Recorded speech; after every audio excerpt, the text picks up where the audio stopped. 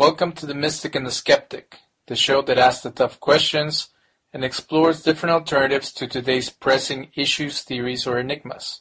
Join us in an exploration of the mystic-skeptic mindspace. Welcome to The Mystic and the Skeptic. In this week's show, we return to our series, An Expanded History of Latin America. Do you guys even believe that ideal of being free in America is even true anymore? Or has it just been so politicized? Yeah, I mean, a couple of different things here. So, and I just will backtrack quickly and talk about this whole free market thing. We have this idyllic view that somehow our system is the perfect system economically and otherwise, government. Okay, so we have a Republican system here in terms of, we elect representatives at every level.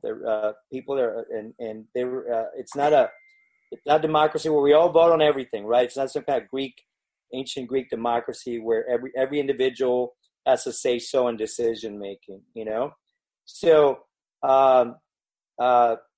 we talk about this being a great country.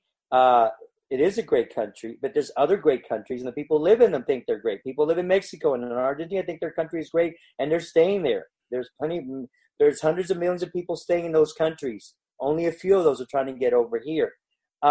In England, they have a parliamentary system there, and they don't have a constitution. It's all based on a whole bunch of laws, mixed laws they pass in the parliament, and they have a great country in England. They have a great country in France and so forth. In Spain, economic issues, but they have a great country. We don't have a pure free market. We haven't had a pure free market since probably the days of the Pilgrims or something in this country. There's other countries that are probably more free than we are. We have a mixed economy that is, it has parts of socialism. Everything has to do with that what we call welfare and systems that benefit people that are at one time or another need income for food or need unemployment, and we if we had a purely free market system, we'd look more like some other countries in the world, like India or even Mexico, really. So we have plenty of things in the system that protects people who are less educated. We have free education, which is not necessarily possible in every country in the world, up through at least through the 12th grade. And so this sort of idealized view that we have the perfect mix. There's a great series of articles in the New York Times. I think it's continuing. They started a few weeks ago about China and how China is about to become the biggest economy in the world. They're like second right now to us, and how they have a higher percentage of home ownership than we do. They have a higher percentage of literacy. They have a percentage of people with college degrees, percentage in the United States. Okay, and we have lower than other parts of the world too, Europe or whatever, European countries, we should say. So all these things, we are not number one in the world at all. We may have the largest economy, but not for much longer. But China is a communist country. It continues to be an authoritarian country that oppresses its people, that controls, religious views, that controls the internet. They have their own internet. They have their own, social media, all this kind of stuff. They lock up all kinds of people for all kinds of reasons. Stuff we don't even know about. It's so bad there for those people. But there's also many people who, most people are if you play with the rules. And a lot of those Chinese people are fine with that. They've decided to say, we're fine have an authoritarian ruler, a system here, a communist system. And by the way, it's a mixed too. It's a mixed communist, authoritarian. They do control certain sectors. They control, the intellectual property and, what corporations do, a lot of ownership by the state. But there's also a huge mix of free market, which has been very successful for their people, for individuals. And so what we have is very great, but there's other citizens that work quite great for its people. Do we have more freedom than most other countries? That again is arguable.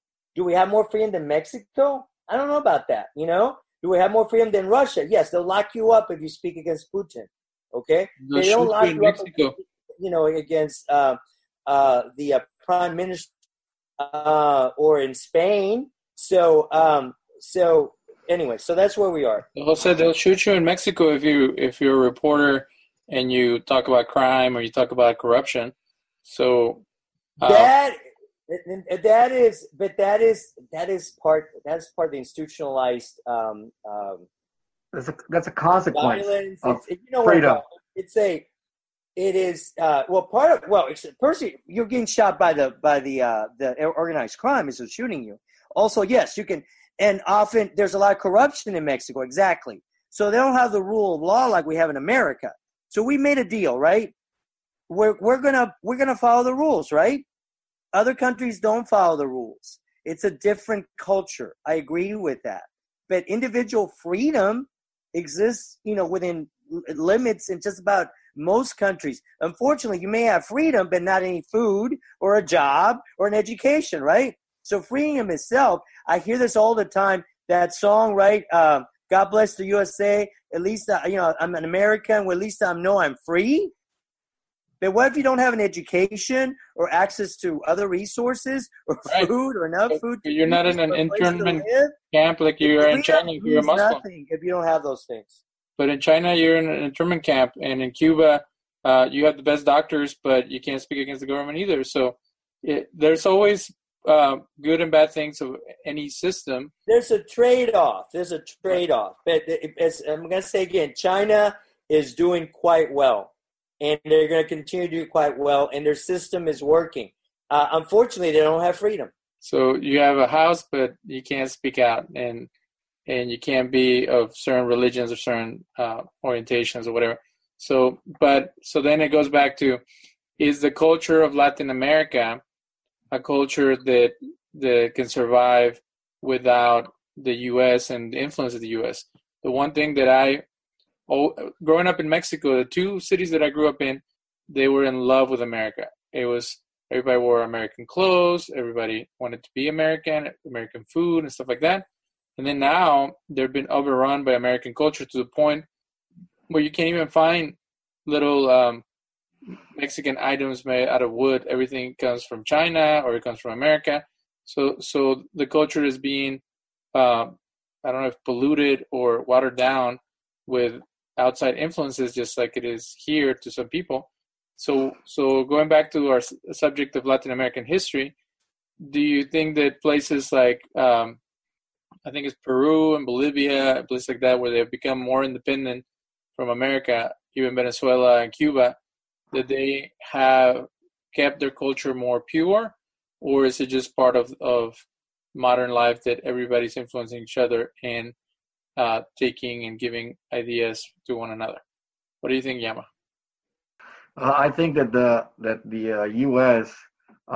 Is doing what it should be doing, as in let the other countries be, let them grow. Because for many years, the U.S. has been in the soup of every country, and if it doesn't look like it's going to go their way, they're going to be messing with it. So I'm glad that the countries like Venezuela and Peru and Bolivia and whatever country is all of a sudden saying, yeah, you know what?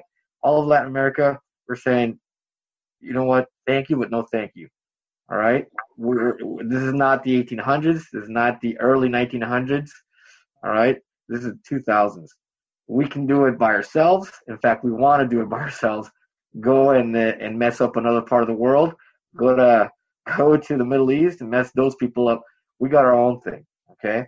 Just like the Chilam Balam said, there's going to be a moment where South America or the Americas, we're going to grow back. We're going to shine again, all right? The only thing we need is not having these people in our lives. Let us do our thing, Let us mess up if that's what needs to be, okay? That's how countries grow. But that's how countries grow. And I'm glad that the U.S. for the past, I don't know how many years, they've forgotten about, when I say forgotten, they're like, okay, well, we're going to focus on ISIS and all that stuff because of the petroleum. Good. That means we can, quote unquote, grow.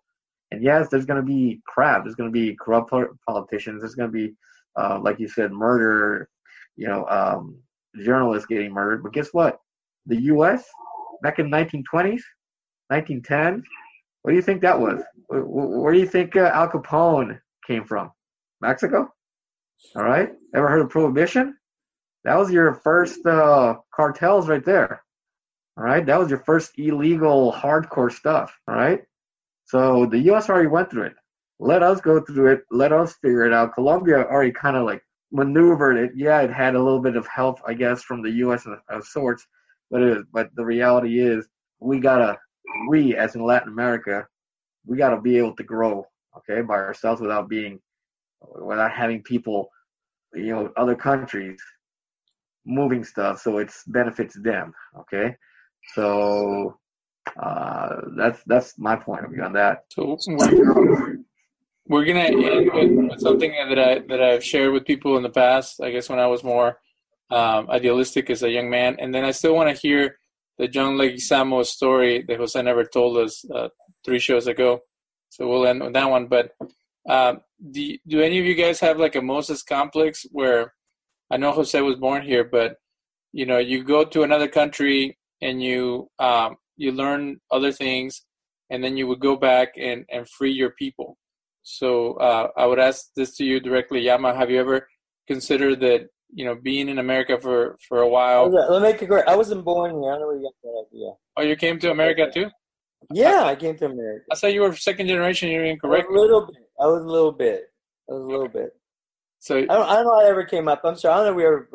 You're a dreamer. You probably just assumed that I probably assumed that we discussed it, but you're a dreamer. Yeah, I'm a dreamer. So both of you guys, have you ever thought like, okay, now I've been educated on different cultures, educated about different political systems. Maybe I can go back to the motherland and liberate my people and bring them to greater heights, or should I be part of the brain drain and stay over here and all the good people are fleeing because there's so much corruption and issues in Mexico? Have you guys ever thought about that? Well, me personally, I think when I transitioned to from Mexico, from the U.S. high school to Mexico college, being in college in Mexico, I did kind of see, like, okay, I'm here. I have a little, I have at least, car, civics, and all that kind of stuff, that in Mexico City you don't have. And I did have that kind of mentality or point of view. But then I saw that there is, at least in Mexico City, where I'm seeing, there are a lot of people that have really, really worked to change. Okay, they've really worked hard to change the way the system is. Okay, as in, no, they're not going to pay off the cop. They'll go to hey, I want my ticket. Like people that know the law, they're like, hey, listen, you cannot do this. Give me my ticket, and then I'll take care of the ticket instead of whatever it is. A lot of ignorance was the government took a lot of advantage of the ignorance of the people. But from 20 years to now, the people have gotten, it could be the internet, it can be just more ballsy or whatever. And they're like, we're not taking it. We know the rights, we know what we'd have to do, and even if we did live in the U.S., we're coming back and we're changing people. But it's what I've seen. It's the the people, at least in Mexico, have been seen like, you know what, we go to the U.S. perhaps for shopping or whatever, or perhaps we were 1 year in college there and we come back and it's like, we're gonna follow the system that is in Mexico, but just follow it to the T. It's like, stop at the red. let another person go one and one. Little things like just putting the direction light. Okay, that thing right there in Mexico, and so you can tell the other person that I'm going in there, and they let you go. That right there is a huge, huge, huge, at least cultural shift, because it used to be you don't even do that. You just go in there. So I've seen people in Mexico that have at least, and I'm not going to say a certain level of education, but that do know that, hey, you know what? I should be following the rules. It will make it better. Value. Well, just to, again, piggyback on, I just wanted to say something earlier, and I know we're going to wrap it up, but I totally agree with Yama on the fact. The thing is, a lot of the problems in Latin America are directly related to U.S. intervention over the last couple of 100 years. We just couldn't stay out of Latin America. And we went in with troops, we went in with a corporate control, private control of much of the economy. And if Venezuela now or Mexico uses their resources and leverages that, and they still screw up what they're doing over there, I'm all for self-determination. They need to learn their lessons. And I think there's all this screwing with that the country's done up through the 70s and 80s. There's so much history of that. And we're probably still messing with these countries, probably. We just don't know about it. But it's not as obvious, it's not as large as it was back then. So that's so important about the self-determination. Then on the subject of, I just lost it. What subject are we on? You going back and freeing the people or teaching them a new way to do things to make Mexico better. Yeah, like Quetzalcoatl. I have this. I used to have this when I was a kid. I had this dream that dream or fantasy. I guess the better word is a fantasy. That I would go back. So that all these presidents, everybody in the cabinet in Mexico, they all get educated in America, right? They get educated at Harvard and Yale and whatever. They get their, many of them come, and because they all come from very, well-to-do, wealthy families. And so they've always been in that level. Just like in America, most our presidents end up being from a certain status, economic status and educational status, And so I had this thing, it's like, it was the kid that I would get an education in America and I'd go back to Mexico and become president. It's a kid. And it's this kind of a rescue mentality that some men have with women, right? In that we know it better, that we know that we can fix it somehow, that whatever problems you have, honey, I'm gonna save you, honey. And maybe we feel the same way about Mexico or Latin America, that we can say, can we be supportive economically in some, maybe put a few $1 billion into this or that, in the right way to stimulate the economy in these countries, of course. But after that, we need to just stay out of it. We need to stay out of it because I think we cause more problems by messing with it, and then those problems come to us, and so they become part of our problems. And and let me just say this again: we're very concerned about what's going on in Latin America because of our ancestry, but there's problems all over the world. And where do we interfere? Where do we put who needs to get a little bit more? And again, we totally agree that we put a lot more emphasis. Leave Latin America alone. Let's put some emphasis on these terrorists because that's the point. That's the point. There are issues that are a lot more immediately dangerous or whatever. All this stuff about terrorists coming from Mexico and coming through the southern border, all that stuff is just racist crap, anti-immigrant stuff that has nothing to do with us. Those are just made up to put out there so that the media picks it up and Fox News picks it up and people keep saying it over and over again. So the real issue is how do we positively influence but not do too much? Because at the end of the day, again, Yama's absolutely correct. We made plenty of mistakes as a country, and hopefully we learn from many of those. Economically, government-wise, legally, whatever, the justice system, we just had some reform that's actually kind of positive, that's going to, some of these drug crimes are going to become lessened or whatever, non-violent drug crimes. So yes, there are a lot of issues, but we can't solve all these issues. We don't know. I don't know the day-to-day politics of Mexico. I don't know the day-to-day cultural issues of Mexico. I don't know any Mexican women. You know what I mean? I don't know what's going on. I don't have time. I'm busy enough worrying about what's going on in America. So why would I know what's best for Mexico? Okay, so tell us the story of John Leguizamo that you were going to tell us when we start. So actually, so I'll tell you the story, and then you go, that's not so much. But actually, there's actually a couple of stories related here. But so many years ago, I actually didn't know who John Leguizamo was. This is about over 20 years ago. I watched TV off and on. Yeah, I didn't know who he was. I kind of knew who he was, but I didn't know who he was, right? It's kind of like, he's a comedian. And I think that's before he really blew up, and right before he had the TV show on, was it Fox? Something like that. Which I did enjoy, and it was more because it was an ensemble cast that were funny. But I got to work. He had a stage play that he wrote. It was a one-man show for himself, right? And God, I just forgot what it's called. It was got Spikorama. So the word spick. The racist spick. Yep. Yeah.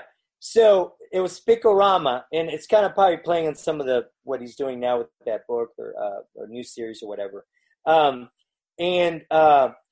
it was really well. And so I never actually saw the actual play, but I got to work on the production of the local Southwest premiere of Spikorama's at Talento Bilingüe, TBH, over there in Second Ward, when what's his name was still over there, the actor, well-known actor, Richard Reyes, was also in a couple, it was in at least one film with him, TV series with him, miniseries. But so he was running it, but it was a really fun play to do. And I remember thinking, so John Leguizamo is what? He's Colombian? What is he? Colombian American, yes. Colombian American. He's not Mexican American. But a lot of the show. Has anybody seen Spikorama? Have you seen this? I think there's like a YouTube version of it. The show you're talking about is called House of Bugging on Fox. Yeah, that was, and then he did a special called Spikorama. Yeah, but the Spikorama was the one-man show. And so what was great about the show is that his one-man show is he actually deals with all these stereotypes in some way about you got the fatherless Latino who almost he could be like any Latino. He's not particularly Colombian American. He seems more than anything Chicano, right?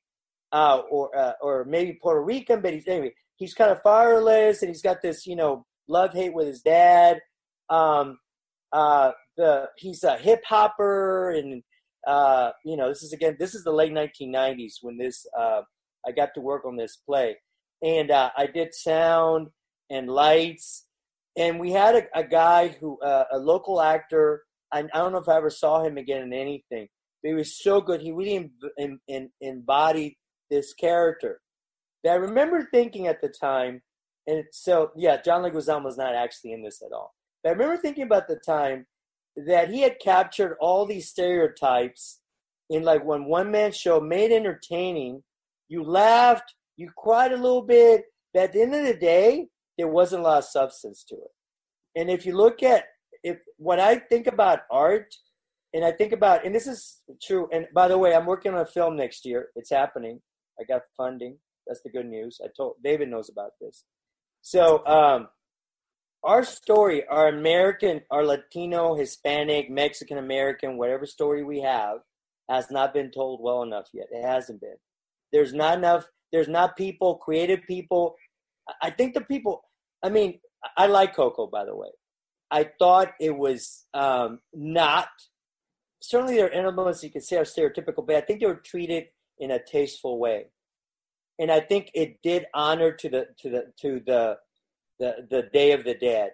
The true Mexican Day of the Dead. So I actually really admire that film, and I'm surprised that there's angles involved in writing it. I shouldn't be, but because I know there was a Latino that was involved in it too, in terms of creating a story. But we have so many stories to tell, and they haven't been told, and they're told. Yes, we can have humor in it, but they're not fully fleshed out. We are fully fleshed out people. We're not comedians. Jews, again, historically, stand-up comedians, right? And they tell that story, but they've expanded into everything. Okay, Italian Americans, vaudeville, all that. That was the home of immigrants, new immigrants, making other immigrants laugh, right? And we're still clowns. Cheech and Chong, that came up in, I think, the last podcast. That's how people still see us.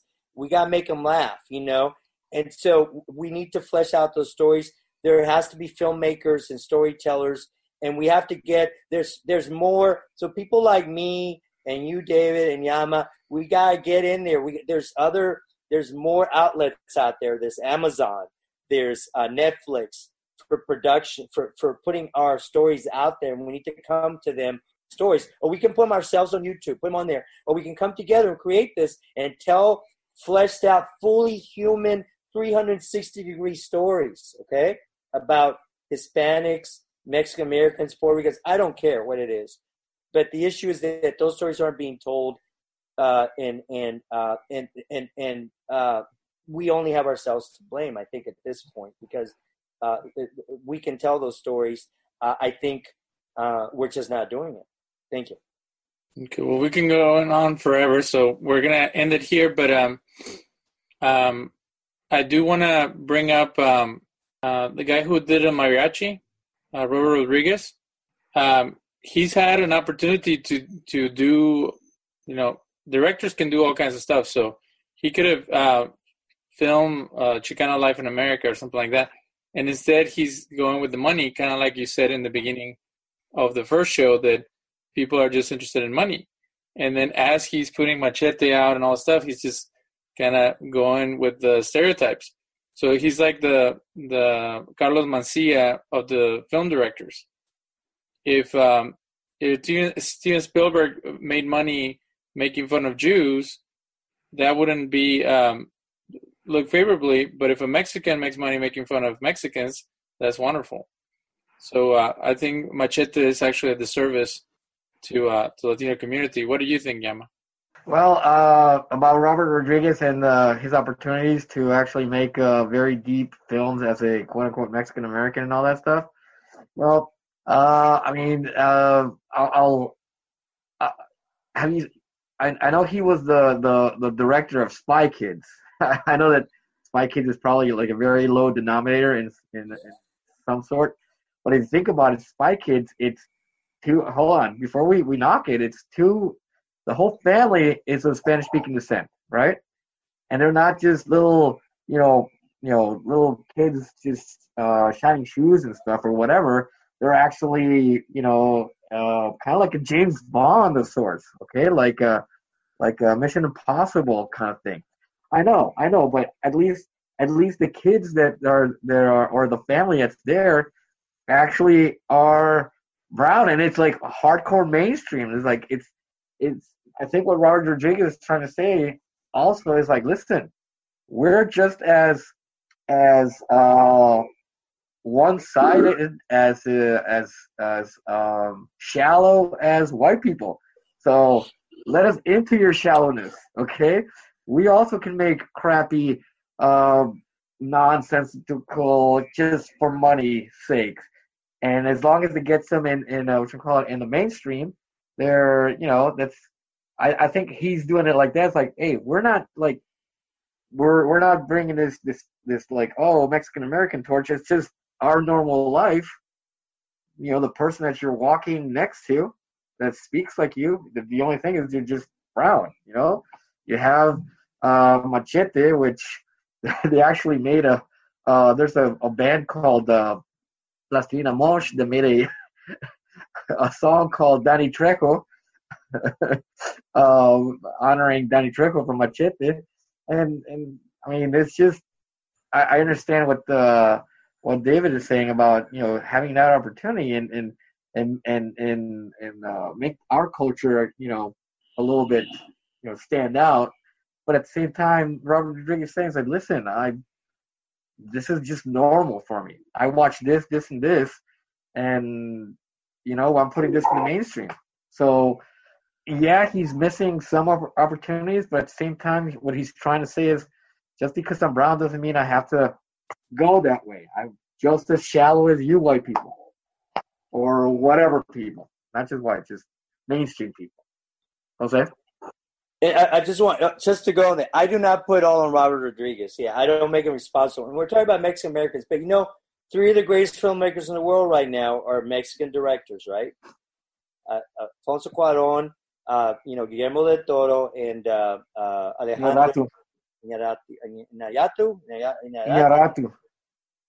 Gonzalez. And this is the whole thing. You know what they're doing? They're just making movies. They're making great movies of all kinds of movies. They're just telling a Mexican story or a Hispanic story or whatever. They're telling stories about, an astronaut, a female astronaut, gets stuck in space, right? And they've won Oscars, all three of them won Oscars now. They've all been nominated. I think Guillermo del Toro hasn't. Alejandro won 2, and Guillermo won 1 just last year, right? What about did Cuarón win 1? I think it gets 2, right? I think they all won, but this is my whole point. So that's really what I'm talking about. I'm talking about. I think what they're doing right now is they're perfect representations of somebody, but they're Mexican as opposed to Mexican American, and so they can't tell that story, right? They can't tell Mexican. They're not a Mexican American. They haven't lived our lives, and so that's the story that I keep thinking about, and that's the one where somebody like Robert Rodriguez has dropped the ball. I don't necessarily blame him for making money, but I do blame him for making really bad movies. Has anybody seen Roma that just came out on Netflix? Not yet. My sister saw it, and she was disappointed, but my sister would be the typical kind of uppity Mexican that would like something a little more mainstream, even like almost like a Robert Rodriguez kind of thing.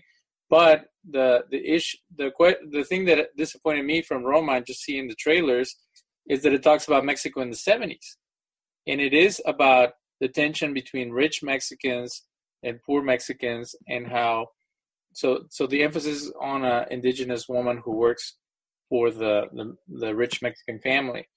I believe the greatest film ever made in Mexico is Amores Perros. And even though it's a really messed up film, I love it because it actually portrays Mexico as it really is. I hear people, they come to me and they're like, hey man, have you ever been to these amazing mansions in your hometown? And I'm like, why would I? If I would have been in the mansions, I would still be hanging out in the mansions. Exactly. So Americans have this idea of Mexico, like the Cancuns and the Puerto Vallartas and the fancy places where they visit with their friends. And they don't experience the different levels of poverty, different levels of economic and social systems. And in that movie, you have a conversion of all three different things, and how messed up it is in every level. That even if you're rich, you still deal with a lot of corruption and issues. If you're middle class, there's a lot of fear of losing the little bit that you have. And when you're poor, you're desperate. And it just brings all those issues together. And I would love if one of these three great directors would tackle the issue of migration, of how you leave everything behind for this dream, and then the dream blows up in your face, or you make it in America, but it takes you a long time to do that, and it's at a great loss. Or that you end up starting a new family because the one back there you either lost, or for some reason people decided to move on. Like all these things that we experience as immigrants are not being documented, and they're not being expressed in any creative way. So it's almost like unfathomable that someone would go through that journey. And there's been little movies here and there that talk about the immigrant experience, but there hasn't been something that has been powerful. And then even looking back at the history of the conquistadors and the native population, there hasn't been a movie that is like not to go back to that, but there hasn't been like a movie about like the Mexican Holocaust. Like there hasn't been a movie about the conquistadors destroying an empire. There hasn't been a movie about slavery in Latin America other than The Mission. That's another one of my favorite films with Robert De Niro, where they show the tension that the Portuguese had with the slave holders and the church and the good people and bad people on both sides. So there's been things here and there, but overall, like you said, there hasn't been a thorough documentation of the experience of the people in Latin America and including in the U.S.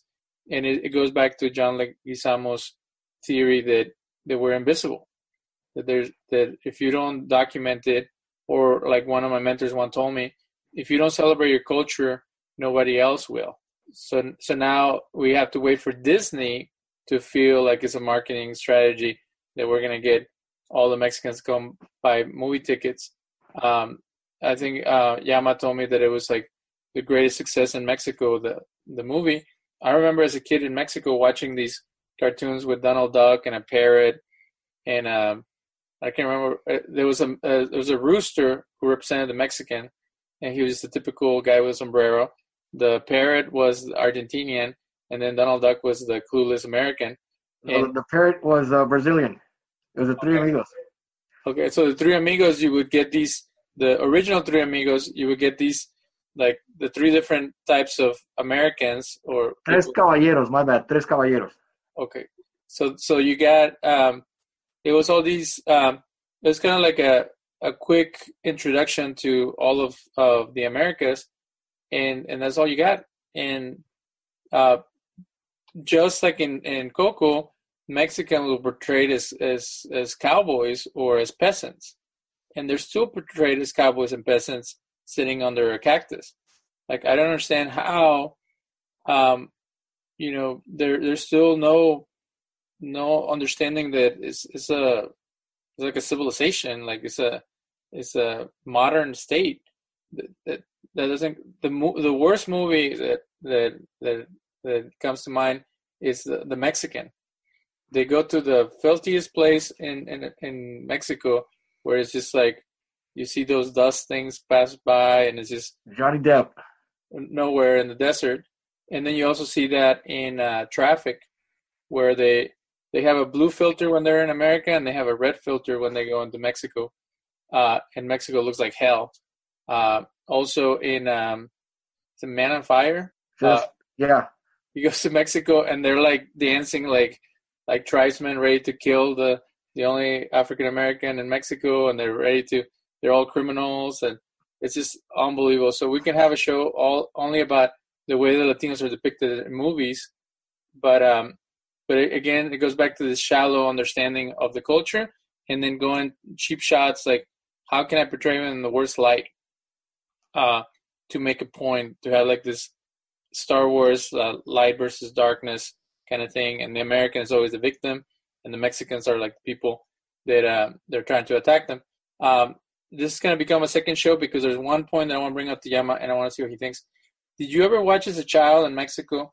There's a movie about 3 students that go into a town. They're light-skinned Mexican students, and they go to a town in the province of Mexico somewhere, and they get killed by the locals. Yes. And it almost looks like what happened during the revolution, where Hidalgo, a criollo, or like in independence, where a criollo, he got all the natives and mestizos together to fight against the Spaniards. But in this one, the Spanish-looking kids get killed by the darker native population. What was the point of that movie? Well, no, I haven't seen that movie where it's light skinned. The one that I know and I did see was the students that went into a small population, and the priest at the in this town thought that these guys were university students that were here to cause trouble, and basically the priest told them, "Hey, this is not a place where that stuff's gonna happen. So let's go get them out," and they lynched them basically. That is a movie. Do you remember the name of it? I don't know. Right now I don't remember. I'm gonna look for it, but it was in the state of Puebla. And what's the point of the movie that the traditional Mexicans don't like rebel outsiders? Outsiders coming, rebel rousers. But it was almost like a way to criticize the movement of the 1960s, or Yep. Well, not to criticize that. It's to criticize the what you call it, the closed-minded people that were afraid of students. The students went to that town because I think they were gonna climb the Iztaccíhuatl, and they were stopping there because that's where they were gonna spend the night, and then from there they were gonna go and climb. And somebody said something that, and I still remember it because when they got to a bar, they started singing El Goya from La UNAM. Goya. It's a cheer from the UNAM, and they thought that they were coming here to do all these protests or whatever, or start getting people all riled up, and that's when all hell went loose. So in Mexico, there's this kind of status quo or traditionalism where if anybody has any radical ideas, they're quickly deemed communist, deemed criminals or mafiosos or whatever. So when the last president was being elected, or the current president was running and he didn't win, all my family in Monterrey was scared of him. They're like, that guy is a mobster from Mexico City. He was the mayor of Mexico City. We shouldn't trust him. They were saying that he had ties to guerrilla groups and all that stuff. So it was like they weren't even willing to give a chance to someone who was pushing for reform or for new ideas. Jose, are you familiar with the current president of Mexico and what's been going on? The name of the movie is called Canoa. The what? Sorry, the name. Sorry, Jose. The name of the movie that I was telling you about is called Canoa. It was built in It was made in 75. Sorry, continue. Do you know much about López Obrador? No, I know nothing about him. I mean, just you get snippets on. I should read. I mean, I've been reading the Times more. New York Times more lately, and I just haven't gotten to the. It's again. I honestly, I'm more concerned about the president here in America. So I don't know. I know that he's more conservative than the last guy. Well, maybe the last guy was also conservative, right? But what is like main gripes? What are some of the issues that he ran on? I don't know. Educate me. You tell us, Yama. You have a bigger connection to Mexico than me. What do you know about the new president? Well, about AMLO, what I know is that I mean, the basics is that he's been running for president for the past 20 years, 25 years. He's been running for president. There was one, I think it was when Cedillo became president. He was actually, I mean, there was a huge thing about him actually winning, but Mexican politics all says, no, he didn't win. He was close, but he didn't win. And he protested and he occupied, what's it called, the Zócalo, and for I don't know how many, like for a year, and then he became the mayor of Mexico, and he brought in a lot of populist and social programs that really helped a lot of people. Like, he made a lot of stuff affordable for everybody. He did a lot of, like in Mexico City. In Mexico City, they voted for his party for I don't know how many times consecutively. What I know about him, like for president, is just that he does have a mentality of for the people, and the thing is he's really showed it with his time being the mayor. Because I mean, if you're mayor of Mexico City, you can handle all of Mexico basically. That's what they say. So he's got a lot of. If you want to see a nice report in English, I think John Oliver has a good report on that. And Jose, if you want to keep up on Mexican politics, there's this political satirist called Broso. I like him. He has a weekly podcast every Friday. He talks about what happens during the whole week in politics, and he obviously it's funny, but he says a lot like he just says it like it is. All right, and every time he just talks about really go into detail about whatever's going on. So he would be that would be a good place for you to know about AMLO. He's making fun it's of like Bozo. Yeah, it's like Bozo the clown, but you put an R. Rozo. I'll tell you one thing. Brozo. Oh, Brozo. Brozo, like Bozo. Okay. Like Brozo. I'll tell you one thing. I was in Mexico when AMLO got elected. That was the first day. There was the first day that I was in summer vacation in Mexico City. I was at my cousin's house. It was around 8:00 when they turned on the TV to see, the procession and all that. And oh no, it's official. AMLO has won. My cousin started to cry, like tears coming down of sadness. but he's usually a very emotional person, right? Who, my cousin? I'm kidding. Tell us more about your cousin. Well, I don't know, but the thing is that he's like, he looked at me, he goes, you know what this means? And I'm like, no.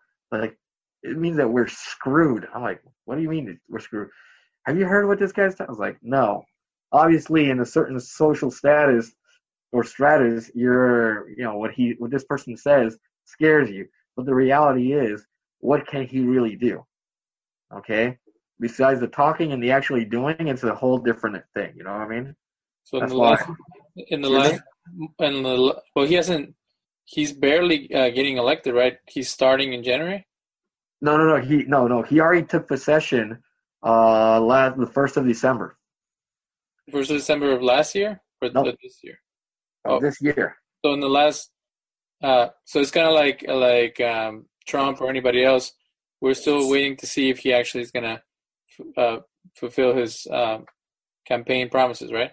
Yeah. That's in fact, I need to binge watch a lot of Broso to see what's going on, because there's a lot of funny stuff. It's a lot of funny stuff, especially with this whole border wall thing. That AMLO actually said, you know what? AMLO said, if they want to leave, let them leave. That's not our problem anymore. The people are leaving Mexico to go to America, or? Yeah, he said that if people want to leave to wherever they want to go, well, let them leave. Yeah, thanks to them, because they haven't fixed the country. When Fox got elected, he said, it's going to take us 30 years to fix Mexico. And 15 years later, they still haven't fixed anything. So it's really easy to pass on the ball to the next country. It's like I said before, it's let us figure it out. It'll be little by little, but we're going to get to it. The U.S. didn't get to have all this just like magic. I mean, they had to mess up. Hell, the U.S. right now still has, huge problems, and we want to talk about like drugs and all that kind of stuff. If we want to talk about standard of living, yeah, the U.S. has this, but then again, how did they get it? from whom and all that stuff. Who did they have to kill or subjugate for them to have all this, military or whatever it is. And that's a bunch of other stuff that I want to talk about. But back to AMLO, in my point of view, I'm glad that he was elected just so we can see something different. Just so we can see something different. We already got PAN. We already got the PRI. These are the political groups. Okay, let's see what these guys can do. All right. Yes, they're probably gonna mess up because first year people, they don't know what's going on. But a lot of the people in his cabinet, these are, like we called it, like we say in Mexico, fossils from the 1960s, 1970s that have been in politics all their lives. So in theory, we're like, well, what's the difference here? If you got guys that have been in politics all their lives in the same politics, how the hell are these going to change? No, you change if you have new people, if you have young people that have been out, That's when Fox came into power, he brought in a lot of people that were used to, just like Jose said, studying in the U.S., but actually wanting to implement U.S. ideas or open-minded ideas. For example, when Fox came to power, I actually one of the ideas that they had was, okay, we're gonna import cars. To get a car permit, instead of being in the border, you know what? Let's put them over at the consulates. And I worked there for 2 years. All right. Why? So we can stop corruption in the border, stop corrupting, harassing our nationals, co-nationals, and the people that got hired believed it wholeheartedly. Yeah, we're here at the consulate. We are representing, and it's the new change. Unfortunately, there's just some things that are very hard in the border itself. But in the consulates, we did our work. We did our job. And we did it really, really well. So successfully that they had a permanent office here in Houston.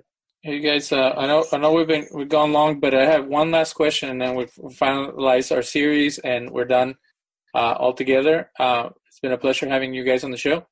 Have you guys been hearing about the crazy stuff going on in Tijuana? Not only is the caravan, according to some people, the caravan of immigrants, they decided to go through Tijuana instead of go through Laredo or a closer route, because there's a conspiracy theory or some reports that they want to get to California because California you can just get all kinds of free stuff, and I don't believe that.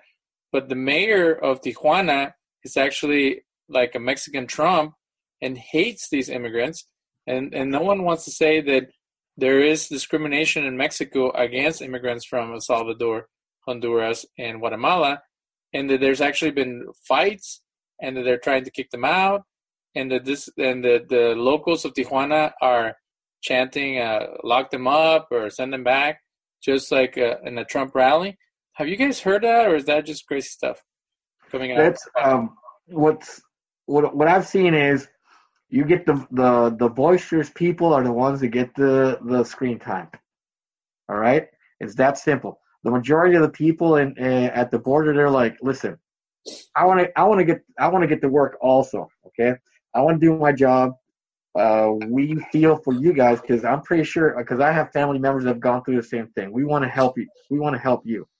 And yeah, you should probably do have some right-wing nuts that are like, hey, you guys got to go back, which is totally fine. I get it, but is not the main. I mean, I guess if you're a town of so many people and all of a sudden you get an influx of people, it doesn't matter who it is, there is going to be like certain things going on because you're not used to that traffic or just having people, this amount of people. But we're not like that. Yes, we do have a little bit of a I guess superiority complex. In fact, today I heard that there are nonprofits in Mexico. No, that the government itself, the Mexican government, has given provisionary visa status to the migrants. That's true. And just giving them these quote unquote protections so they don't get kicked out, which is big. I think is a big middle finger to what the annoying Orange is doing, in my opinion. I mean, that, again, we do have heart. We know it because our people also do the same thing, trying to get over there. So we have that empathy. Go for it, Jose. Are you? I was just going to say, no, I agree. So again, it's one of those things like you get one story about a few people doing something like the people, handful, I'm not saying it's a handful, I don't know the exact numbers, the people try to climb over the fence, right? And it made it seem like all the migrants were trying to climb, like 2,000 or 3,000 migrants trying to jump over the fence. They made into that kind of a story. Now the response, by, the Border Patrol, whoever it was that fired, that was inordinate, unnecessary response. But again, that's how the story goes. You know how that happens. So they'll take a story that's overly dramatic, and then everybody sort of, it gets repeated, and it's the same story, and nothing's happened since then.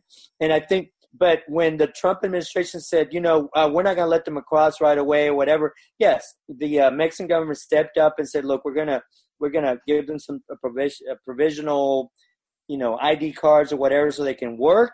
I read that story. There's in the Times and Washington Post. It's a legitimate story. What's going on since then? How efficient it's going.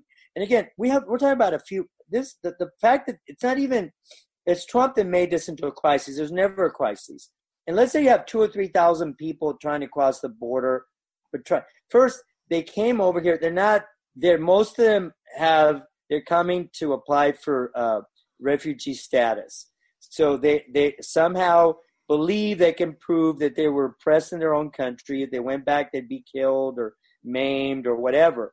And so they come with some kind of documentation or stories to tell and so forth.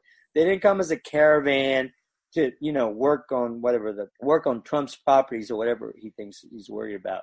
So I think that more than anything, it's that on multiplication of those issues of the media amplifying a little something, and we're still repeating it. Look, we're repeating it. It was not that. So a few thousand people at the border, they get millions of people cross the border from Canada and Mexico all the time for work and for travel and all that kind of stuff, all the time on foot. Okay, every day. Okay, at all these crossings, it's happening. So a few thousand people does not. They're making a big deal about it because it's that caravan that I think started with maybe 7,000, is down to 2,000, whatever it is. So again, a manufactured crisis by the president, and so get elected. Yeah. So So just to back up, we have to make sure that we also don't amplify that, because I think, and not to, I have nothing against the question. I think we want to address it, but I think every time we address it, we in some way give legitimacy to this. That send them back or whatever people were chanting at the border. Or using the word itself. So I think that because you see it on CNN, you see it on Fox News, you see it on ABC and NBC and whatever. You see everybody's is telling this story, and it goes up to the top of the news cycle and the headlines, and it's on the front page of the New York Times when it was not.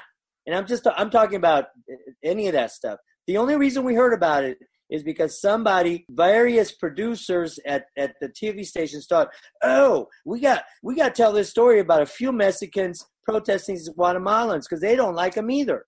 Well, again, thank you so much for being part of the series. Is it like 21 nations that make Latin America?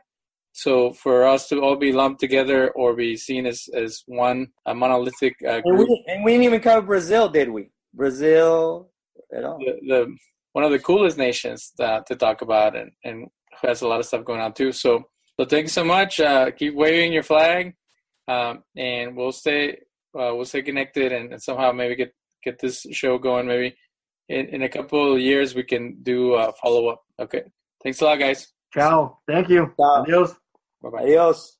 Thank you for listening. We will be back next week with another episode of The Mystic and the Skeptic.